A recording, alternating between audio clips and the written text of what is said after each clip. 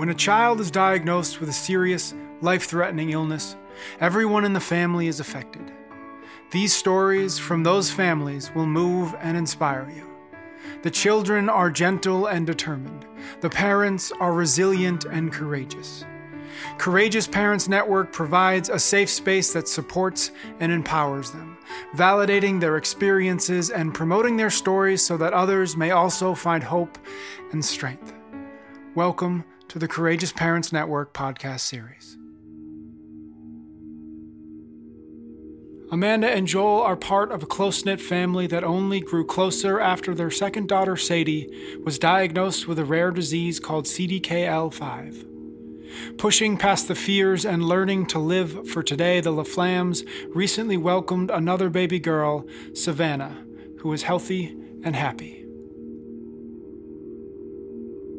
You know, I didn't really have this whole thing in mind. When I met Joel, I told him I wasn't going to date him. I didn't want to date him, and he was very persistent. And then the more I hung out with him, the more I realized that he was funny, and he made me laugh, and we had a good time together, and he pushed me outside my comfort zone with a lot of things that I would never do. We both swore we were never having children. He was never getting married, which I was like, whatever, no big deal. And then one day he's like, let's have kids and get married. I'm like, you're drunk. No. And then we kept being persistent about it. And when he's ever persistent, I usually cave. And which I did. And I ended up with my beautiful Sophia. We all live together. I have 3 dogs. My sister-in-law lives upstairs with her dog. My mother-in-law across the street with her dog. My dad in her basement. And it's a big, happy compound. When we came home with Sadie, she was born repeat C-section because Sophia was breached. We came home and I held her in my arms and I was feeding her, and she had what I did not know was her first seizure. I ran into the bedroom. I ripped all her clothes off. I wasn't sure what was wrong. I just knew it wasn't right. Everybody didn't know what was going on. The visiting nurse said, oh, maybe it's acid reflux, baby movements. And I kept saying, no, my mother's seen it. She said, no, it's something different. Never did it cross my mind that it was a seizure. So they thought there was 3 genes that she might have, and CDKL5 was one of them. So they tested just that gene, and it came back negative. So we were under the impression that this was something, the infantile spasms, kids get them and they grow out of them and they'll be just fine, and all this is going on, and we're like, okay, her vision's not working because of the seizures and her eyes are perfectly fine and everything will be fine. That was my gut feeling. Everything will be fine. It was all going to go away. This is just a big bad dream. And I was sitting on the floor playing with Sadie on April 14th.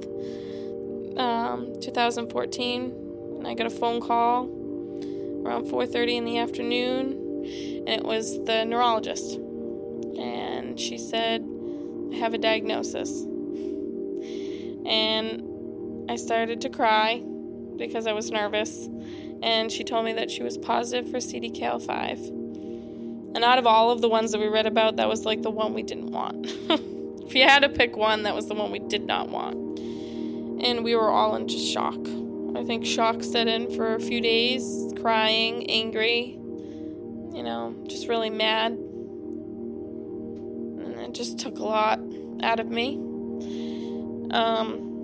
But then I got real headstrong about it, and I figured, she'll be fine and everything's going to work out. And, now that we know what it is, we'll find the right medicine. And as things went on and he kept giving her medicines and things kept not working, it kind of crushes your dream of her being fine.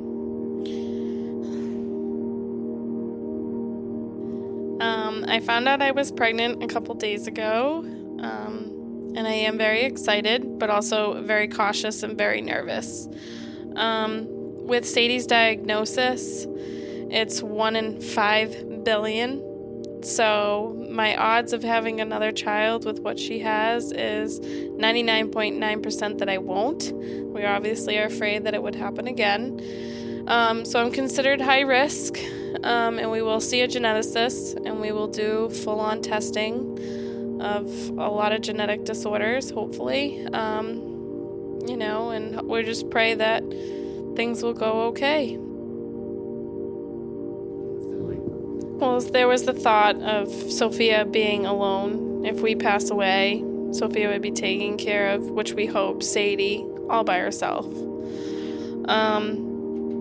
Then there was the thought that, in Sadie's first year of diagnosis, 14 children passed away. There was always the thought in the back of my mind that she may not be here forever, and instead of her saying goodbye to me, I may have to say goodbye to her. And I don't want Sophia to be alone. And for my own selfish reasons, I wanted another baby to try to enjoy the things that when I had Sophia, I took for granted because I was a first-time mom. And then the things that I wanted to enjoy with Sadie that were consumed by illness and stress and anxiety. It just didn't, it was a different kind of love and a different kind of joy than it was with Sophia. And I didn't, with Sophia, I didn't get to, take it in, And when I got pregnant the second time, I was like, I'm going to enjoy it, and I'm going to suck it all in, and it didn't work that way. So there's lots of fears. When I look at Sadie, I think of her quality of life now instead of later. I want things for her now and not later, because I don't know how much later she'll have. Because one really bad sickness could take her forever. And I just don't know. So I live for today as much as I possibly can, even though I am so impatient. And try not to think too much into the future, even though sometimes it can be really hard not to.